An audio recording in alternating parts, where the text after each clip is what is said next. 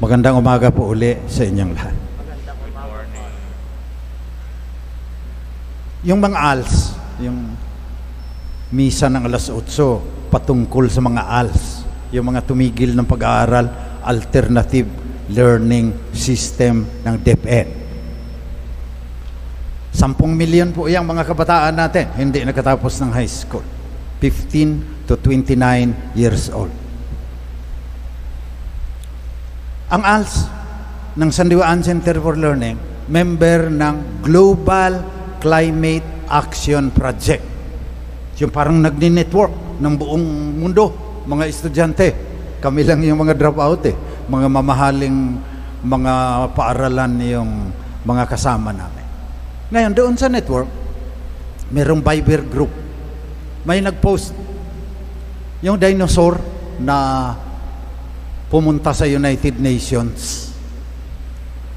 Ang daming nag-repost noong nilagay ko sa aking wall sa Facebook. Ngayon, napag-usapan namin ni Father Jerry Del Pinado, SBD, yung treasurer namin dito. Joker yan Tagal na kaming nagsama niyan, pati sa Sacred Heart Parish Shrine. Pero kahapon, serious kami. Kasi sabi ng dinosaur, listen up! Makinig kayo sa akin. Dahil may sasabihin ako sa inyo. Malapit na kayong malipol.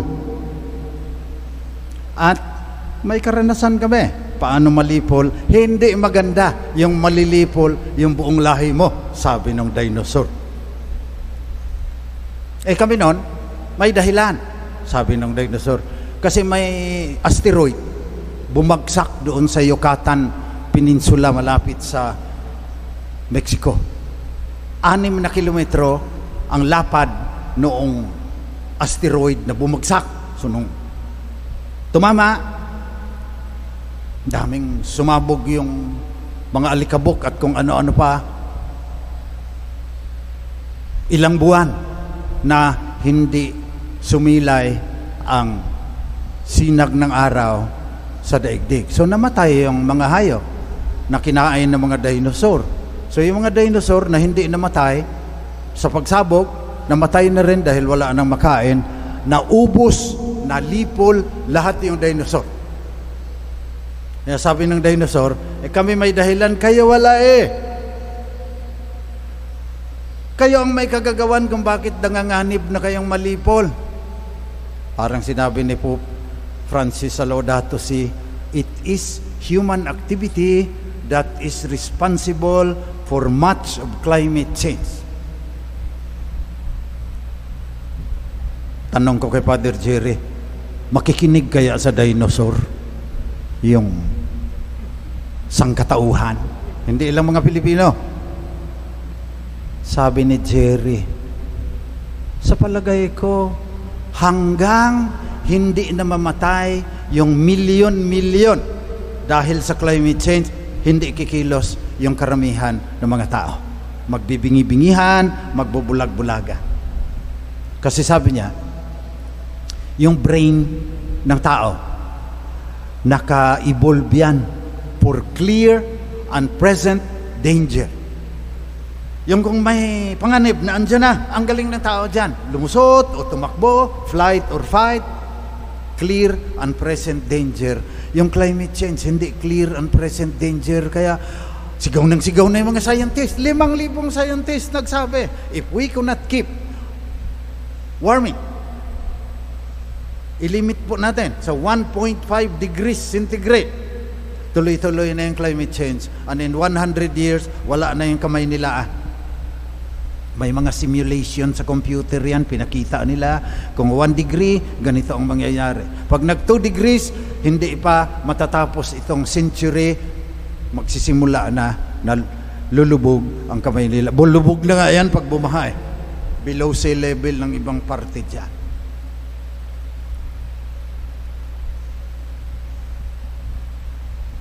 Sa unang pagbasa, sinabi, matakot kayo sa Panginoon, ang inyong Diyos.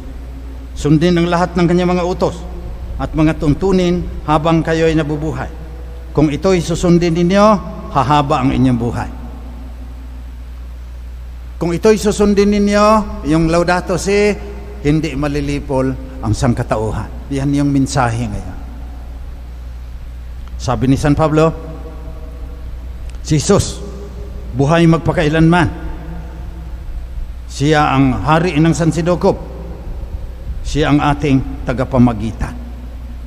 At siya may-ari nito. Yung divine word made flesh, the word was made through Him. The universe. In the beginning was the word, ang diwa. And the word was God, and the word was God. Everything was made through Him, and without Him was made nothing that has been made. Sinasalaula natin ang daigdig, malaking kasalanan sa divine word. Sa Ebanghelyo,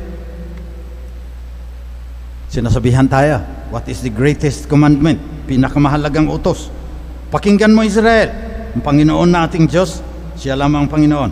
Bigin mo ang Panginoon mong Diyos ng buong puso, ng buong kaluluwa, ng buong pag-iisip, ng buong lakas. Ito naman ang pangalawa, nakapareho din nung una. Ibigin mo ang iyong kapwa gaya ng iyong sarili. Sabi ni San Juan sa kanyang sulat, yun ngang kapwa mong nakikita mo, hindi mo kayang mahalin, yun pang Diyos na hindi mo nakikita. Kaya sabi ni Jesus, the second is like unto the first. Kapareho lang yan. Two sides of the same coin. So, ang ibig sabihin, ibigin mo rin ang kapwa mo ng buong mong puso, ng buong kaluluwa, ng buong pag-iisip, at ng buong lakas. At paano iibigin?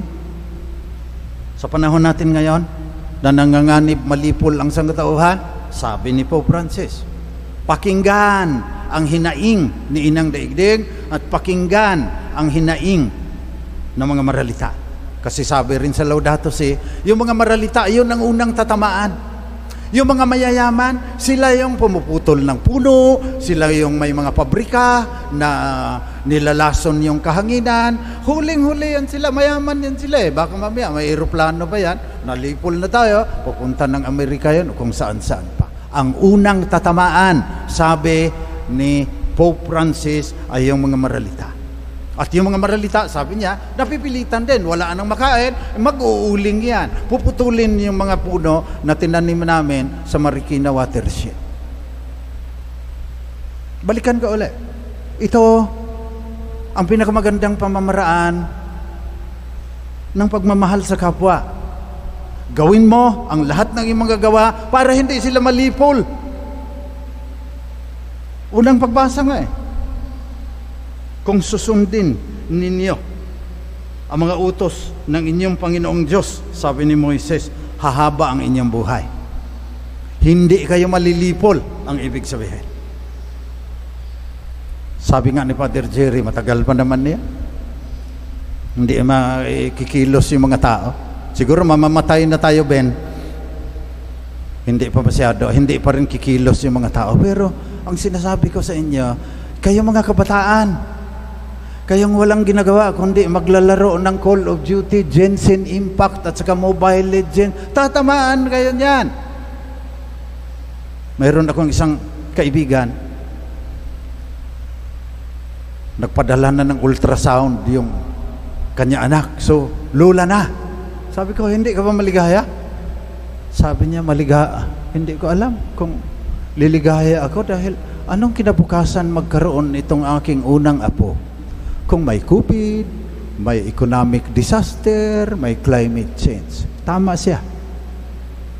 Kung hindi tayo kikilos, hindi magiging maaliwalas, mapayapa ang kinabukasan ng mga lahi pang darating. Nitong bata na baka March pa ipapanganak o kung kailan.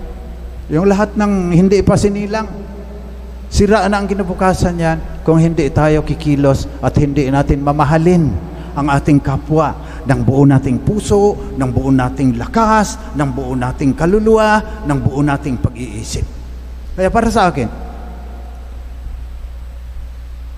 paano mamahalin ang ating kapwa?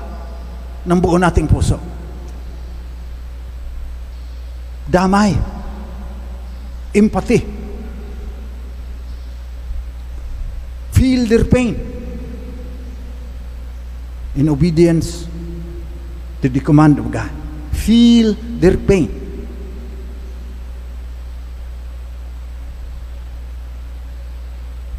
Yung babaeng may breast cancer, tinanggalan na ng 2 dibdib.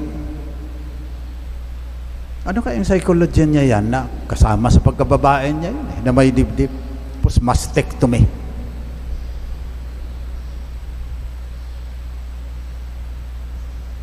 Dahil sa chemical na nasa pagkain.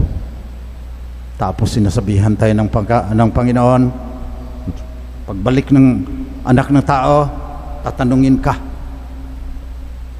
I was hungry and you gave me food full of chemicals and toxic pesticides. Pananagutan po natin niya.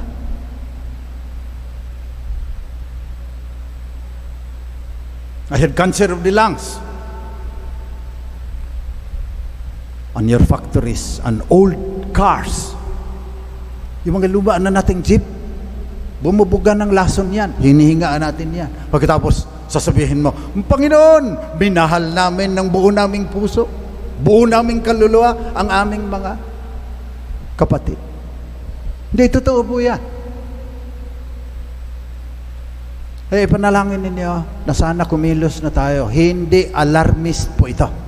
5,000 scientist na ng International Panel on Climate Change nagsasabi, hindi tayo kikilos, tuloy-tuloy na ang climate change. Mas maraming mamamatay kaysa COVID-19. Ngayon, inaalaala natin yung ating mga patay. Punong-puno yung box. Minsan, we have to empty that kasi marami pang naglalagay dyan. Ngayon, wala pang mga taong pumupunta dito. Lalong dadami yan. Sana hindi maging totoo yung sabi ni Father Jerry Del Pinado na bilyon-bilyon muna ang mamamatay bago tayo kumilos at pigilin ang pagkalipol ng sangkatauhan. Matakot kayo sa Panginoon, ang inyong Diyos, at sundin ang lahat ng kanyang mga utos at mga tuntunin habang kayo ay nabubuhay. Kung ito'y susundin ninyo, hindi kayo malilipol